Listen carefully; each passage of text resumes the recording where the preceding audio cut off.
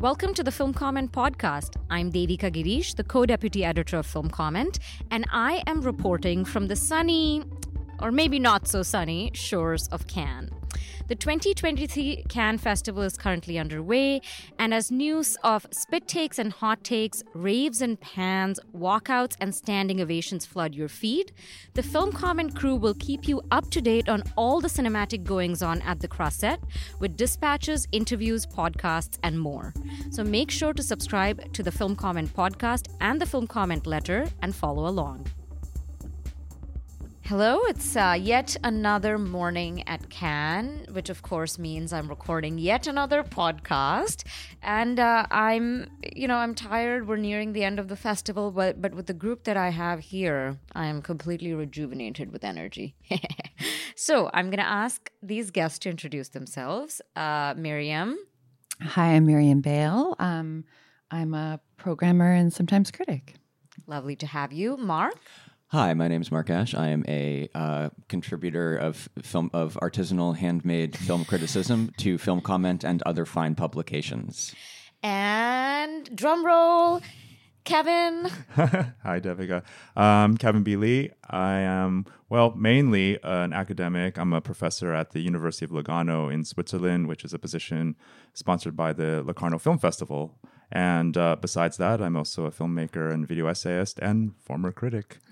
And you may have heard Kevin on the podcast before from last year's Locarno Future of Attention talks, but it's nice to have you as a guest. Yeah, and it's interesting to see how attention plays out in a place like Cannes. Yeah, we can sure get into that. So I know that today we do have quite a few films to get into, but a theme that we thought could bring everything together would be performance, because actually there's a lot of, I would say, performance-forward films at Cannes this year, but also films that are about acting and performance in many ways. We already talked about a major one in that category May-December on the last one, which is like all about acting. But there's a few more, and I think one we should start with is Anatomy of a Fall by Justine Triet. The French filmmaker, her last film, which was also at Cannes, I believe, was Sibyl. And it's getting a lot of buzz here as like a strong awards contender. People seem to be liking it a lot. I will share my own thoughts soon, but maybe, Mark, would you tell us what the film is about? The film opens with her, with this novelist being interviewed by some journalist or grad student at her home in outside of Grenoble, and don't try to out-French the French, you know. you can't kid a kidder. She's a German novelist who lives in France with her French husband, is being interviewed by a French journalist, and they're conducting the interview in English because it's common ground, and it's sort of an interesting meta commentary on the sort of seeing it in the Cannes environment where English competes with French at times as the sort of common language for everyone, franca. And so already we're in this mode of language and power and the sort of subtleties of I guess might call it a status exercise, since we're talking about performance, and then that's sort of the overture of the film, which concludes when Sandra's husband falls off the roof, or did he fall? Well, the interview concludes when let's not reveal it, but he cuts the interview off with a very passive-aggressive gesture involving 50 Cent's pimp. Yes. But he's eventually found. He is eventually found on the ground, and then the question, which is the question we've been asking since Richard and Linda Thompson's Shoot Out the Lights, is: did he jump or was he pushed? And so the major part of the film is, I can't be the only one who thought of that. The major part of the film is a trial, and it's a French trial, which, as we remember from the Goldman case, is very theatrical. People can just interrupt, like. and like much like a podcast, they can just throw it over to somebody, throw it over to the other mic at any time. And so Sandra, who is not a who has written often about her life and drawn from her life in the sort of way that like artists do, in a way that is often interpreted by the people around them as callous and exploitative, becomes sort of suspect as somebody who could conceivably have done this, and has to switch back and forth often between French and English in this courtroom setting. And her entire scenes are replayed, dialogues are revisited, and her entire life is sort of put under the microscope, because it's ultimately a question. The forensics are inconclusive, and it's really just a question of vibes, and her conviction or acquittal will hinge entirely on whether the jury thinks gets from her performance in this courtroom that she did it or didn't, and whether her lawyers can convince the jury that her husband was suicidal. So it becomes a very not as ambiguous, perhaps, a film as I would have dreamt. Yeah, but I think for a long time, it largely is, and it plays out in handsome widescreen over the course of like a number of days of trial and interviews and conversations, really. And yeah, it becomes sort of an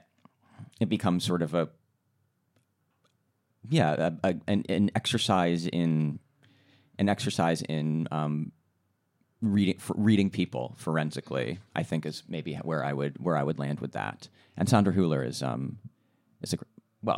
this will not come as news to listeners of the Film Comment podcast, but she's a very great actor. Yeah. She is.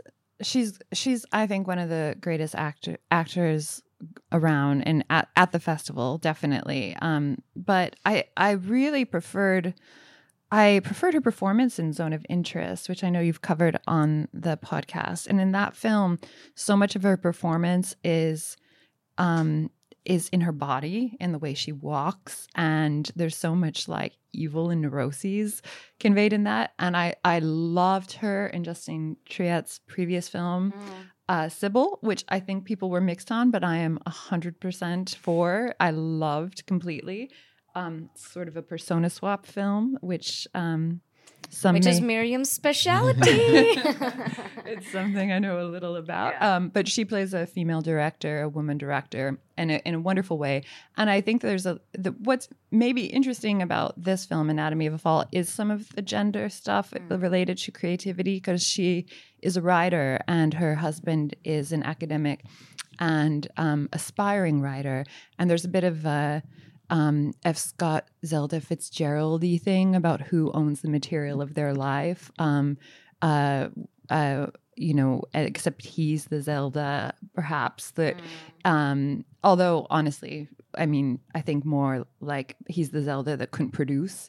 And so she's borrowed from his work in progress, his outline. And so there's some interesting stuff about that's very contingent on the motive, on their on whether it's murder or suicide, is this idea of who's the artist and who owns the material and who takes care of the housework and the child care, because they have a child who has lost part of his sight, and this great dog. Let me say that the best thing about the film is the dog. Snoop. Palm dog for Snoop. Palm dog for Messi, who plays Snoop. Oh, okay. Yeah, absolutely. Goated dog. Great. Absolutely phenomenal dog performance, and hugely thematically important. Yes, absolutely. And so that's what I have to say about this film. It's a great dog. Wonderful dog. Because I was very disappointed in it, honestly. Yeah. I did like her previous film, and I loved this film. Was very for me, it was a little too actorly, too metaphorical. Her lawyer is played by Swan Arlo, who I really love as a performer, but who seemed miscast in this.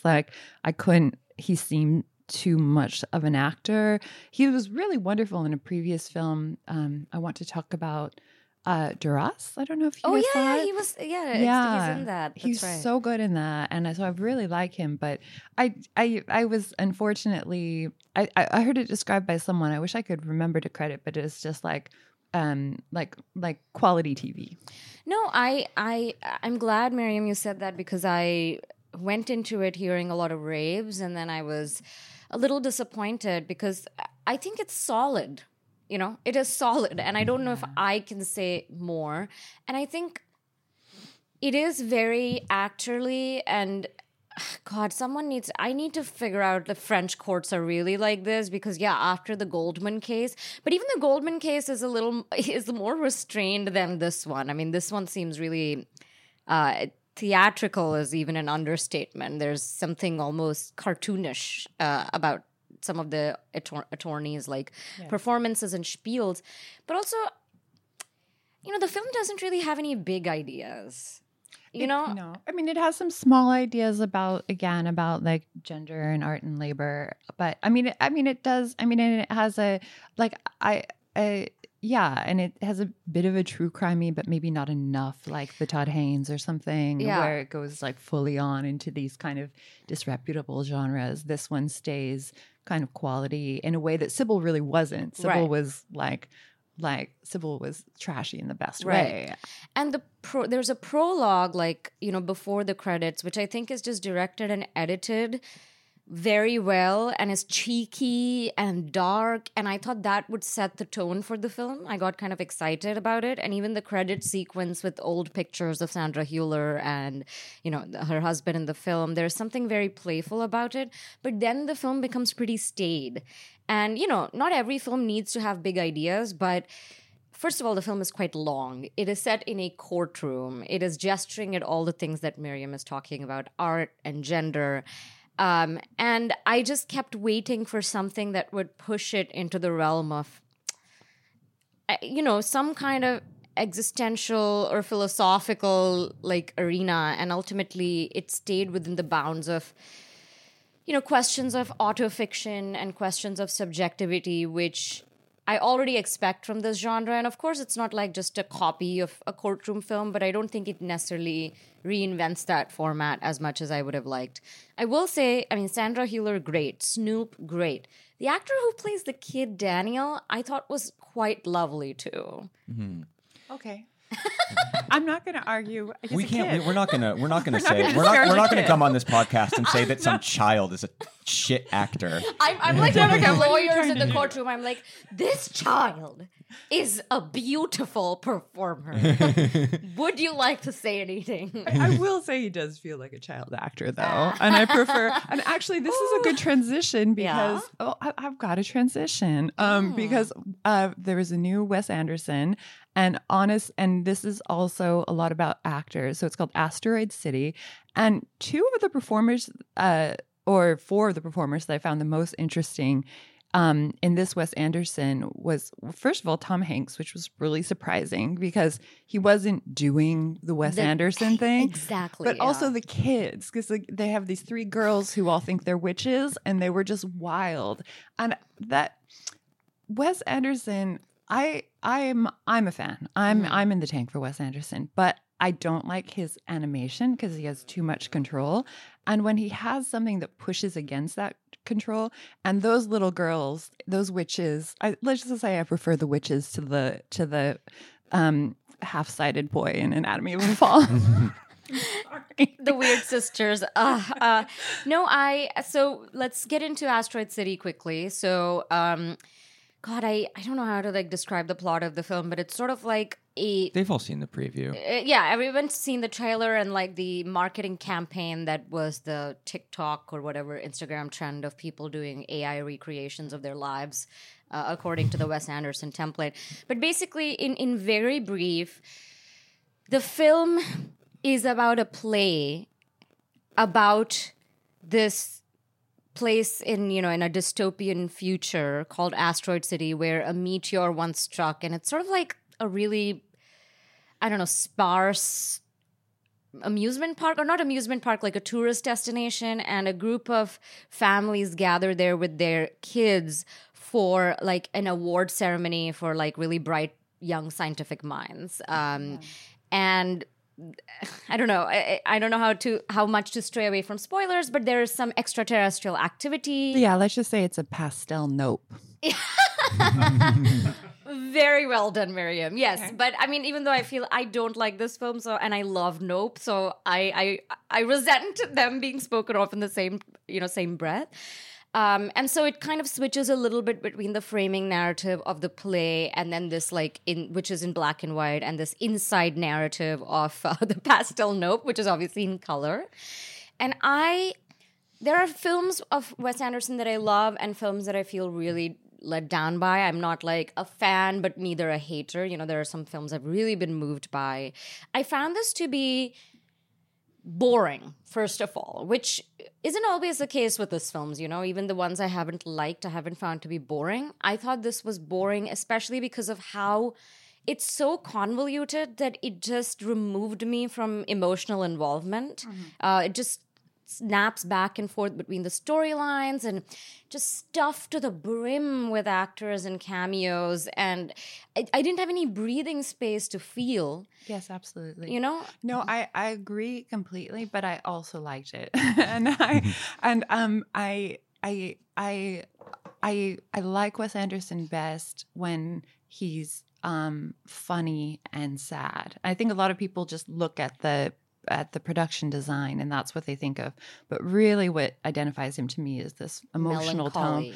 Yeah, this funny mixture of funny and sad, and I didn't think this one was funny or sad, and I said that to a group of people and they thought it was incredibly sad, but really it's not emotionally sad, it's existentially sad. It really feels like it feels like it's a weird ass film, and it was the only boo that I've heard. And honestly, this whole can, everything's okay. Right. Like there's nothing I love. There's not a lot of like love it or hate it kind of things, which I just found out in Britain they call Marmite. Did you know that? I just found out that's a Marmite thing, a Marmite reaction. But anyway, there've been no Marmite films, but this one sort of was, or this the person next to me was French and immediately said it's the worst film in the festival, no? And I was just like, and he said no, it's not very good, and there was a boo. So I think it's really weird, and I like that. And I feel like it's a film that is on the verge. There were elements. I feel like whatever film he makes next is going to be great. And maybe that sounds like I'm really in the tank, but it feels like a film kind of on the verge of like a breakdown or a breakthrough. Like there's a musical scene. There's just like getting into this whole other thing. Like, and I feel like if he just kind of goes to the next level. And so I enjoyed it, but I'm a fan. I think that, what you said, it's existentially sad, not emotionally sad. I think that's correct, but even the existential melancholy found lacking to me. I think partly because we were talking about actors and performance, they don't feel like characters, they felt like actors. And I think for me to feel the existential implications of dystopia, which is kind of what this film is about, I need to feel like people are experiencing the effects of that. And the cast also feels that they were cast because they were actors he wanted to work with rather than a realistic group of people, who would be necessarily suffering this particular situation.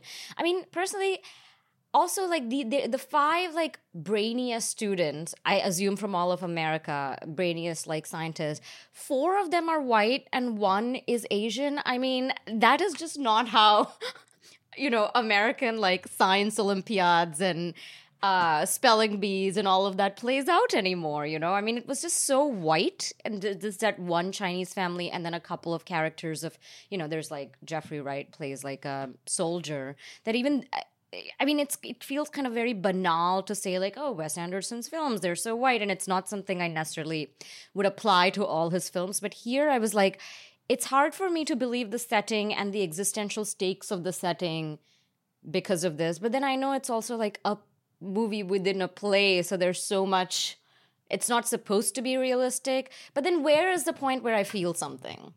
you know? Yeah. Well, all of that is fair, but I will say, like, if we're talking about performance, the other performance that I found moving was Jason Schwartzman.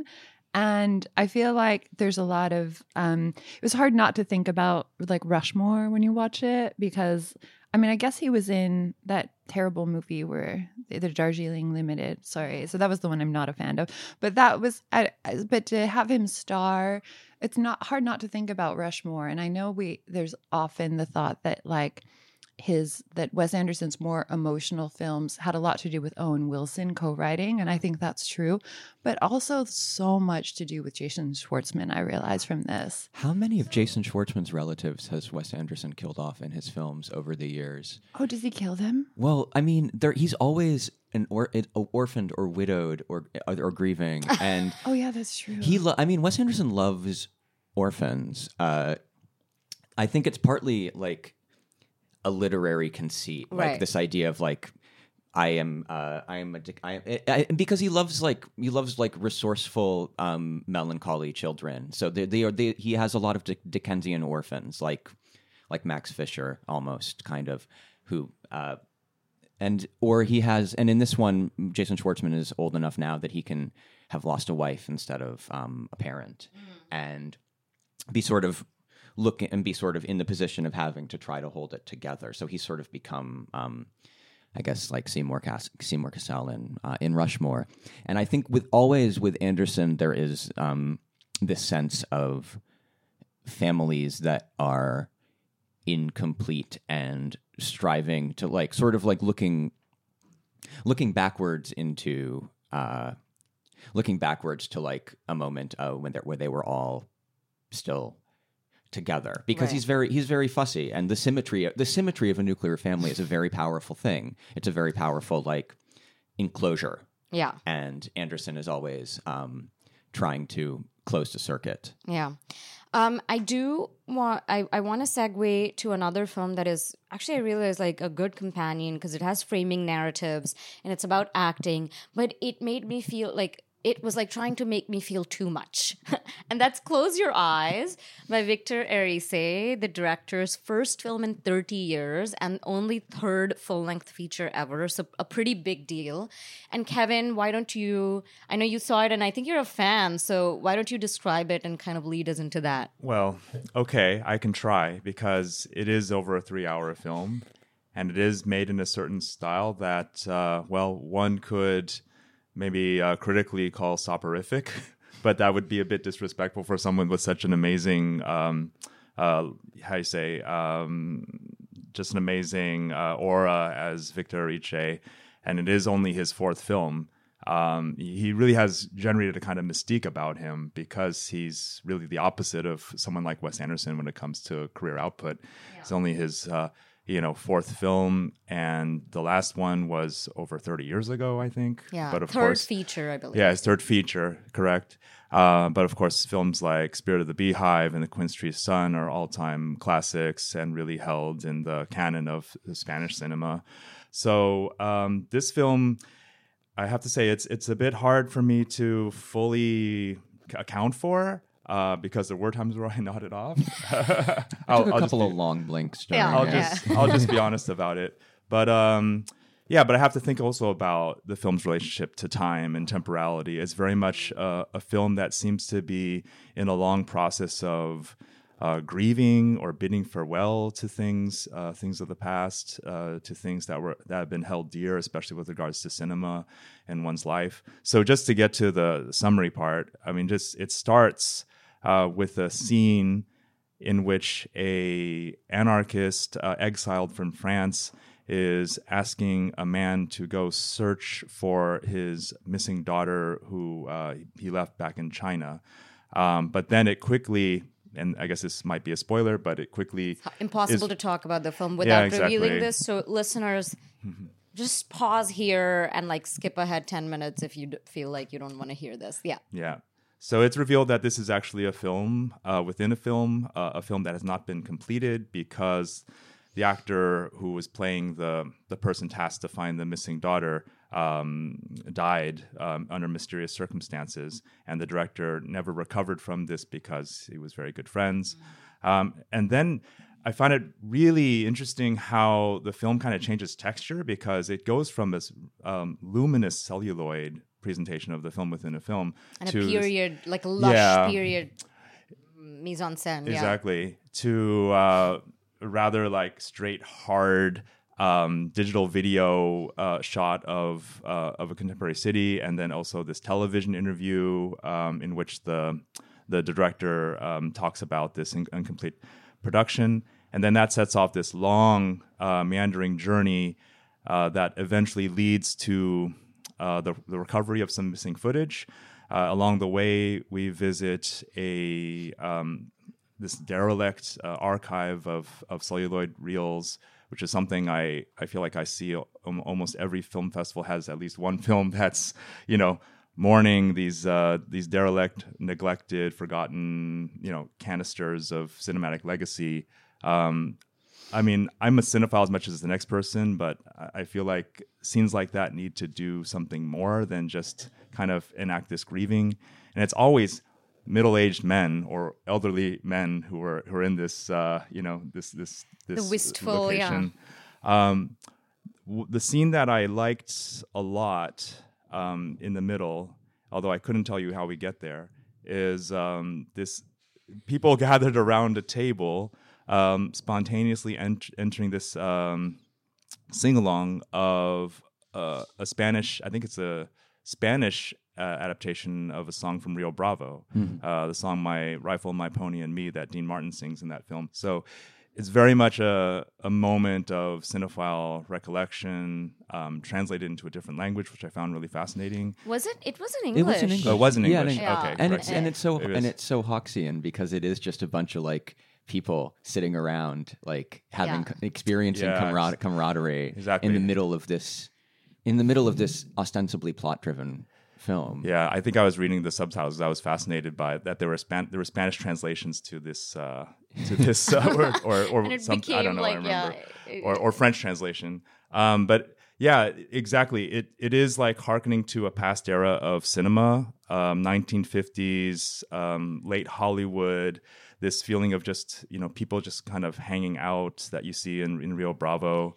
And the film is set in so-called contemporary parts are set in 2012, I believe. That's what the on-screen text said when we switched to the digital. So that also I think is interesting. Like, it's a very specific moment to set it in. It's about 12 years before now. Yeah.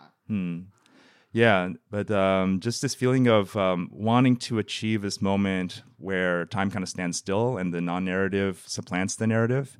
And it also reminded me, speaking of early 2010s, it reminded me of the scene at the beginning of Uncle Boonmi by Apichatpong, where it's starts off with people just hanging out around the table.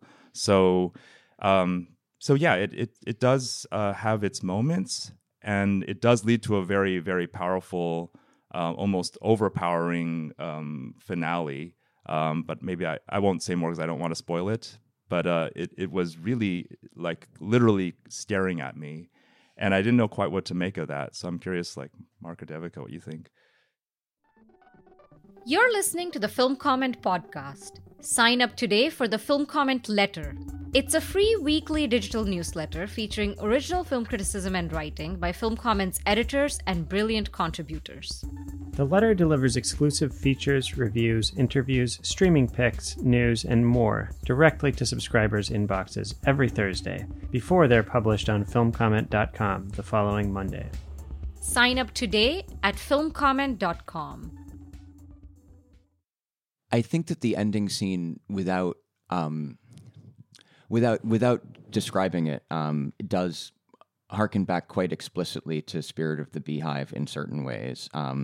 You'll know it when you see it, and I think that sense of a closed parenthesis is so powerful, because it has been. And also, we should say that Anna Torrent, who plays the little girl in Spirit of the Beehive, returns. I actually don't know. I'm not particularly well versed in Spanish cinema, so I don't know whether she's been working this whole time or if she just went on to like become a normal person and has been called back. She's been on and off. She had some films like Cria Cuervos and Tesis in the 90s, so she's been active. Mm-hmm.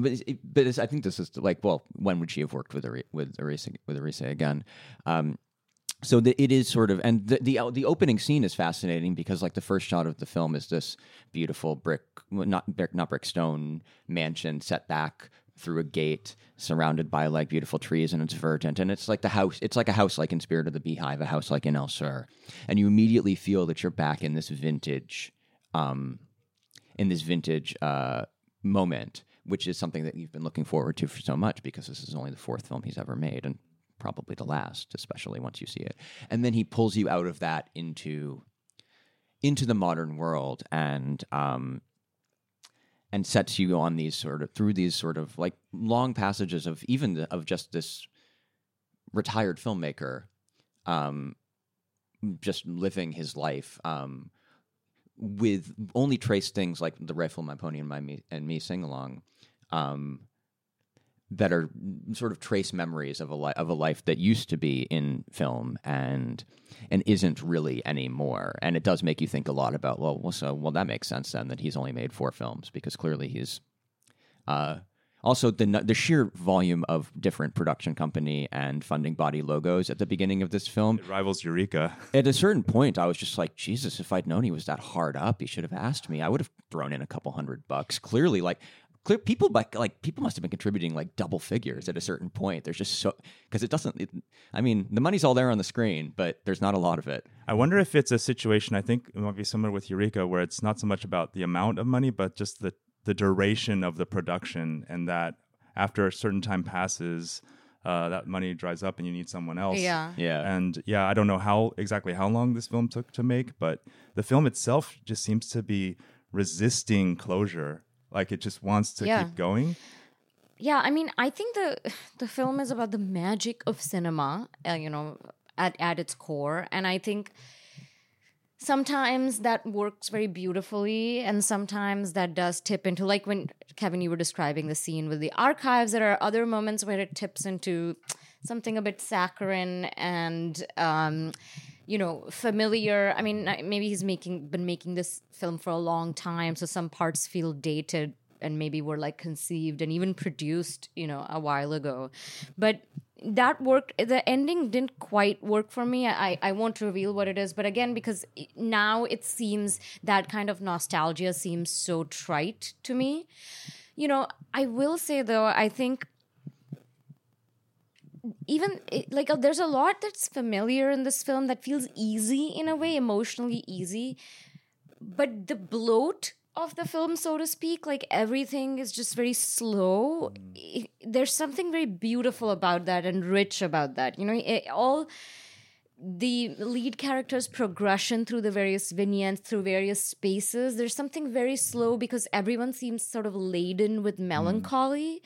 And so the film allows you to really dwell in their space, time, in their emotional space. And I just was struck by the fact that there's a lot of long films here, and they all are long for various reasons. There's a lot going on, or there's like there's a formalism that demands duration. Here, I don't know, it's not very formalist. It's not super packed with plot, even though a lot of stuff happens.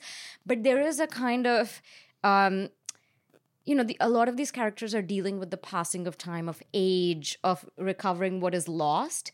And I think the film really forces you to be with them and feel the passing of each minute and thinking and how that makes you think about how, you can't recover those minutes, which I found quite effective. Yeah, part of me wants to agree with you. And sometimes I do feel that, especially that singing part. Other times, well, maybe it's the cinematic language, because there's a lot of this televisual shot, reverse shot, that to me just looks visually flat. And it in some ways kind of undermines that feeling of an extended moment that you can really kind of inhabit. But I agree with you. Like, I do feel like what makes a festival great is the chance that you can actually experience cinematic time a time that exists outside of Netflix time per se or social media time, and even like great films that I've seen, like the Joanna Arno film, whose title is so long that I won't dare. The feeling that the time for doing something has passed. This is why you're so good at your job, Devika. I mean, this is a brilliant film, but still, it's operating in a temporal register that is very much of its time. Yeah. But I do miss films that are able to earn their time at a more broader scale, and I feel like this film is definitely going for it. I just feel like it doesn't quite get there. I'm assuming everyone saw the Scorsese. I would love to hear your thoughts on it, and with respect to what we were just talking about too, like duration. Yeah. And I'll also offer something, because for me, it's also this question that if we can sort of connect dots between Close Your Eyes, Asteroid City, and Killers of the Flower Moon. I've only seen Close Your Eyes, but this question of like, how are these films making sense of the 20th century is something. Yeah, because it's like, and because Close Your Eyes, I feel it's very much, it's this funeral for a whole 20th century experience of time and the medium that we use to experience time, which is celluloid-based cinema. I've heard there's an interesting writing by Vadim Rizov, who's a friend of the podcast, about Asteroid City, where he defended it as part of an emerging project by Wes Anderson to make sense of the 20th century insofar as it informs the present, which I found an intriguing thesis. 100% disagree. And this is giving it so much more credit. It's like Gen X nostalgia for a certain time period. That I don't know if that flies, but good for Vadim. What do you think about Killers of the Flower Moon in terms of being a revisitation of the 20th century to reflect on its impact on the present day? Well, yeah, I mean, absolutely, and especially, I think that it's very about America in the same way that The Sweet East is very much about America, and they both are using these like intertitles, like silent film, silent film intertitles, so really about cinema and the 20th century. But I thought it was also interesting because related to the Hawks, I thought he would lean into a Western with this film, and was a little worried about that. Scorsese, as the ultimate classic American film fan, or the ultimate classic film fan, and it wasn't a Western at all. It was really like Goodfellas redone, and a crime or mafia thriller where the mafia is white settlers. Yeah, and it was very much that plot. I was very mixed on it. I was very disappointed. I originally said it was my second least favorite Scorsese, with The Aviator being number one. But certain things have come back to me having to do with Lily Gladstone's performance, and there's also this sort of like noir melodrama-ish thing with her relationship. But for me, the big weakness is Leonardo DiCaprio, especially when we're talking back to performance, like compared to Lily Gladstone, Jesse Plemons, and Robert De Niro.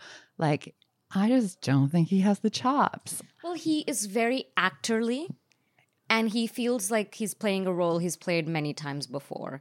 And I think in some ways that works in favor of the film, because I think it's recalling genre frameworks that Scorsese has dealt with, but then placing them within this very grand historical framework. But at other times, I don't think it works just because, the other actors sort of blow him out the water. Even Robert De Niro, I think, is so good.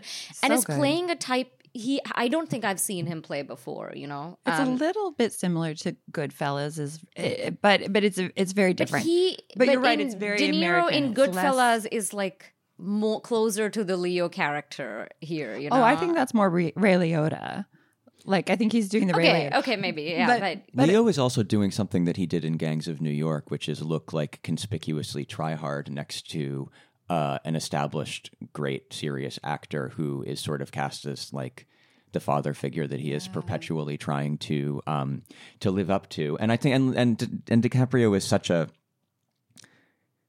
try hard actor, and I mean this in a non-pejorative. He is so, his exertions are so visible. He's he's got a big melon head that he squints up. And, Yeah, no, and you can see the strain on his face. Literally, you can see the strain on his face. Exactly. And so even though he's a middle-aged man, there's something sort of boyish and aspirational that Scorsese has used, I think, strategically in both this and Gangs of New York to sort of show how somebody is indoctrinated into an existing structure of power and sort of seeks the approval of this, and rather than go his own way and try to choose another possibility of love or of independence that somebody else offers to him.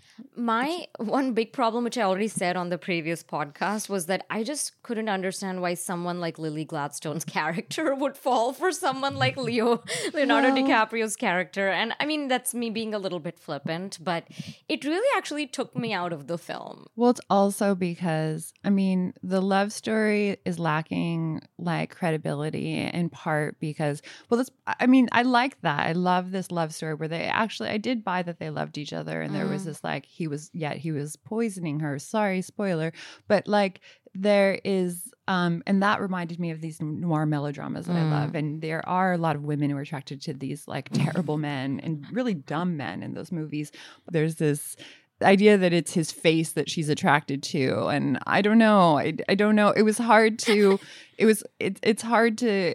I don't know if that was really credible. And Try Hard is exactly right. He's straining. It's like when in a comedy, an actor's straining for the jokes. He's straining to play dumb, and it works. And Once Upon a Time in Hollywood and in Wolf of Wall Street, it totally works, that overacting performance.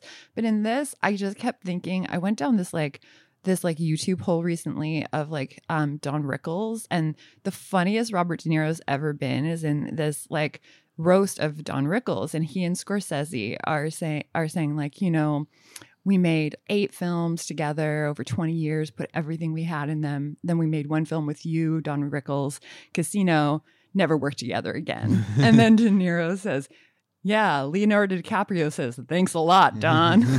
And I kept thinking of that divide in Scorsese's career. Yeah. And in here, we see them together. Yeah. And you can't help but compare. So I do want to come back to Kevin's question about the film's relationship to the 20th century and all of these films. And also because I think that's a good segue to the next film we wanted to talk about, which is Fallen Leaves by Kaurismäki. Because when we talk about the Wes Anderson, the nostalgia is a big aspect of it. In this film, it's a little different in Asteroid City because there is this futurism as well. So I think the nostalgia plays out a bit differently. But nostalgia is so embedded in his style and approach to even the present. And then you have what I was struck by, the Scorsese, there is an element of nostalgia. Like you were saying, Miriam, these silent film intertitles. There's a lot of careful, fetishistic recollection of old-timey ways of telling stories. So there's definitely that. But there is also just, the past was horrible. There is also just this very naked and raw confrontation with the past, which says terrible things happened. And so alongside these very, I don't know, I don't want to say cutesy, but these very kind of appealing little gestures to past, forms. There is also this idea that we're living on the foundation of a really cruel history. So there's an interesting kind of play with nostalgia, but also, whatever the opposite of that is. And then I think Kaurismäki is such an interesting case. And, people often talk about him in the same breath as Wes Anderson, which is, how dare they? But Kaurismäki I loved Fallen Leaves, but everyone rightfully is saying, well, he's made the same film before, right? Well, and that's what makes it good. Well, I think that maybe we should talk about the role of how he approaches time and history. The time in his films feels stalled, right? All his films, even though I mean, they're quite contemporary in the sense that this film, there's like news about the war in Ukraine, Russia's war in Ukraine, like as a constant soundtrack. His films are about immigration, but they also seem to be in this quaint time. And even when people have cell phones, you kind of forget they do. Yeah, and you wonder why it's even there. Like, it could have worked just fine with rotary phones, I think. And if it wasn't for those radio reports, which it was also kind of funny because it's playing on these like mid 20th century transistor style radios, which who's listening to anymore? News on that. And if it wasn't for that, this film could very well have taken place 30 years ago, and it looks and feels like a vintage late 80s, early 90s Kaurismäki film. Well, that's what's so wonderful about it, I think, is that like people wear clothes from 30 years ago. People have objects in their house that they inherited from their parents. People base their lives around rituals that were zeitgeisty when they were young and forming themselves. And then they persist in this way of living. And I think this is such a wonderful film in part because it is I was glib about like he's made this film before and that's what makes it good. But thinking back, because it's a love story between two working class people who sort of get up in the morning, go to work at their jobs. She works at a supermarket. He works in some kind of construction job. And then they go home and then they have nothing to do at home because they don't stay in and watch television, which is maybe the one anachronistic thing about this, which like that is the one really persuasive modern ritual that everyone's adopted. They go to a bar and they sit and they drink their beer and they listen to listen to music and they make eye contact and then they have this bond without saying much to each other. And it's very similar to Shadows in Paradise, which is his big breakthrough. I think the actors are cast for their visual similarities to the stars of Shadows in Paradise. And I think it's this really powerful reminder that people still live in ways that time ignores and forget, that like time ignores and forgets. And I think that because he's making films about people who are, and he's very explicit about the fact that like she gets she gets fired from the supermarket because she brings home expired food. And the security guard narcs on her, and bosses are, and the bosses and the cops are always out to get them, and it's only by standing up for each other as working people and being sort of deadpan about it that they can have any kind of like power and solidarity and friendship at work. And so I think that this idea that there are people living unfashionably is both like a really nice aesthetic and philosophical thing, but also very much a political project. Yeah, I really like that you tie this this aesthetic, which feels very comforting and very nostalgic and very pleasant. It was probably the most entertaining film I've seen here, and the audience was really into it. That it does have this political substance to it. Because at times I was kind of wondering, why are we hearing these radio reports about the Ukraine war when that just feels like kind of opportunistic? I think that doesn't work. But maybe Finland does share Yes. a land border with Russia, who has invaded them before, and were in the process of joining NATO when this movie was made. So the context there is very much that, like, and I like that you bring up this this organizing moment in the supermarket as an example of ground level, very materialistic, very tactile political organization, as if to say, like, okay, these reports that we're hearing over the radio, and there's this moment where the lead female character just expresses total helplessness and frustration. Like, this just feels so much bigger than me. And then I feel like the film, with its very tactile and loving celebration of analog things, like going to the movie theater, listening to old records, exchanging numbers on scraps of paper that are very prone to fluttering away. Going to karaoke where like some people sing like modern punk songs and also like old like romantic nationalist like It's like stuff. I'm sorry. It's just like saying this old school way of life that you described really well might be our salvation. Yeah, I mean, I don't know if it's. I would go so far as to say like it might be our salvation, because I think he is also critical of the ways in which these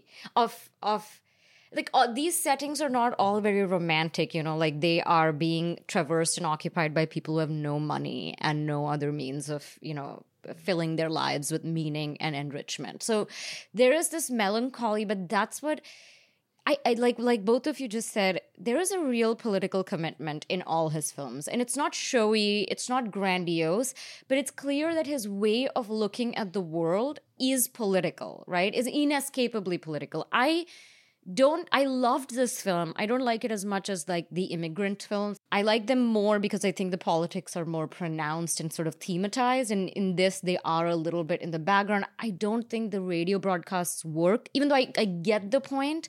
But I think that it does come off a little bit like a flourish, a nod to the events of today. But the real political commitment comes through in his portrayal of the gig economy. I mean, it's so specific and moving. I mean, there's a kind of emptiness to their lives that is very, very moving. And like, as Mark described it, it's an emptiness that is imposed by their material circumstances.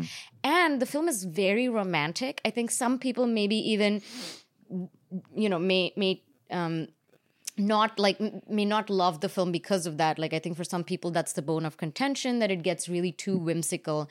But this is similar to how I feel about a lot of Petzold's films, whose style is very different. But I think this is an affinity between, some of Kaurismäki's and Petzold's films, which is like taking these lives, these stories that are just confined and drained of meaning and beauty by capitalism, right? These lives are drably capitalistic, where seems to be no room for magic because you're just trying to survive.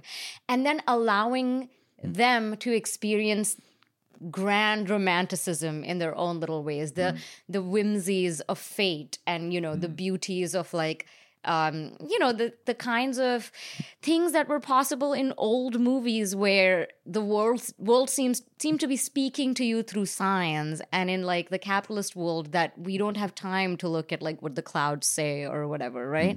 So I found the romance of this film so like affirming and almost political. Yeah. Well, all we have is each other, and that's why there's so many wonderful films of people going to bars and listening to bands together. And there's a wonderful scene in this one where people from all different ages and generations and walks of life are in this bar together, just listening to this one band. I think one of the extras is the director Juho Kuosmanen, who directed Compartment Number 6. But yeah, I mean, all we have is each other, and that's why he did sort of that's why his sort of brand of working class populism that sort of began at a time when Finland was much more of an ethnic monoculture was able to accommodate migrants in a way that like some more in the way that other populist movements have struggled with. And I think he's I'm interested in seeing. It's a shame that we haven't seen the Loach film yet, because working class clubs where people sing along to stuff, and a white working class assimilating immigration is like are subjects of Loach's films as well. Yeah. Well, I think all we have is each other is a nice note to end on. But Miriam, before that, is there anything you wanted to shout out? I know you had some favorites that we didn't get to. Yeah, there's a couple films that I loved. Well, one film that I'll mention that I don't know if anyone else has seen is Bale and Adama. Yeah, the Senegalese film. I'm very curious about it. I thought it was really strong, and it's by a French director, Ramada Toulay Sai, and it's also very romantic. It's a film about a sort of like mad love between these two characters, Bale and Adama, and it takes place in Senegal. And it's I thought it was really really probably the most visually beautiful film that I saw at the festival. Like, who was the cinematographer? Amin Barada, who I don't know. And there was a performance by Kadi Main. I don't know if I'm pronouncing her name right, who played Bale, and she was so wonderful. And so this was a bit of a discovery for me.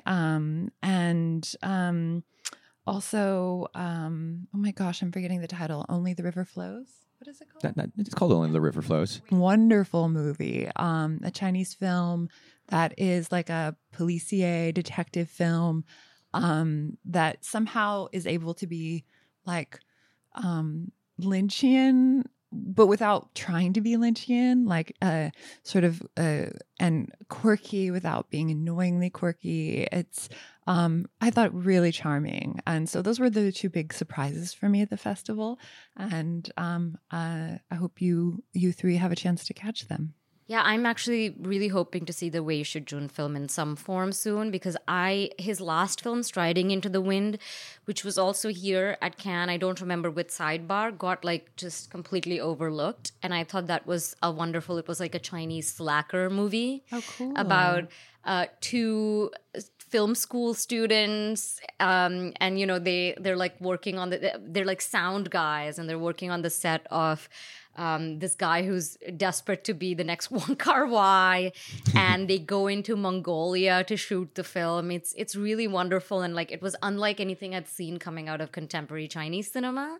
Oh, great. So I will definitely seek out Only the River Flows. It's such a pity that there's only so many hours in the day here and so many movies. I know, and so many sidebars. Yeah. But that one is it takes place, part of the police's office ends up being like on a stage in a movie theater, and it really felt a little even Revetian. So like all of those, you know, so I'm just curious, did anyone see L'amour fou? Yes. Do you want to talk about it? I think it's really cool that at the beginning of at the sort of the overture before opening night, after you pick up your badge, you can go see a 4-hour-ish post New Wave reflection on sexual morals and of the 68 generation in the Debussy before you go and see something far less nutrient rich for opening night. Last year was The Mother and the Whore. This year it was Rivette's Amour Fou, and just a great time at the movies. A great time at the movies. That film absolutely like chews itself up and spits itself back out and takes all these new forms as it goes, and feels very like both exhausted in terms of its portrayal of like an impasse in power relations within a relationship, but also so formally like protean. Is it clearly the best film at the festival? That's so unfair. You're making people compete with Revette. They played it at the festival because it's so obviously a great movie. Like, whereas like a lot of the stuff that they play at the festival is just because like It's somebody new. won an award like 25 years ago. Did it even play at Cannes That when it is originally so was fair. premiered? That's a good question. I don't know. I wasn't here. Yeah. We know nothing of time before we were born. Okay, I think we'll wrap up there. Kevin, did you want to shout out one? I'm really here to talk about this one film that's my favorite, which is by Kleber Mendoza Filho. Maybe he needs no introduction. It's his new film, Pictures of Ghosts, which somehow is not in any of the lineups. It's just a Cannes premiere, which shocks me because it's just a marvelous, brilliant essay film using his own personal archive of films that he's made throughout his career since he was a university student, filming in his mother's apartment. And it's amazing to see a lot of the locations that he uses in his family home reappear over time. So it's like this weird time travel effect of going like through different eras just for one location. And it's just a marvel exploration of his hometown of Recife and how cinema becomes a lens for exploring the political history of the city and as well as Brazil. It has Tom Anderson, Los Angeles Plays Itself type of vibe, which is what I'm all about. But it also has this incredibly poetic moments, like there's a neighborhood dog that appears in his breakthrough film Neighboring Sounds from 2011, and he tells this amazing story about the dog died shortly after filming wrapped, and then when the film had its television premiere, I think shortly after, you could hear the dog barking throughout the entire community block because it was playing in everyone's TVs. It is that's lovely. And that's just one example of just how he's able to turn archival filmmaking, essayistic filmmaking into something that achieves its own poetics with a political a political argument about, yeah, we're all in this together, like how cinema has a role to play in bringing us together. And yet it ends with, oh, I shouldn't have said it ends. It features one of the saddest, most solitary scenes I've seen in this festival, and it takes place in an Uber. It's probably the most heartbreaking Uber scene I've seen in a movie. So I think I'll leave it there. Way to sell it. Yeah, I'm so sold. I think, yeah, that's now a great note to end on. A sad Uber. But thank you all. This actually was a completely wonderful discussion. We started talking about performance, and we've talked about history, time, the 20th century, everything. So thank you so much, and Godspeed for the last few days of the festival. Thank you so much, Thank you, Devika. Bonne journée.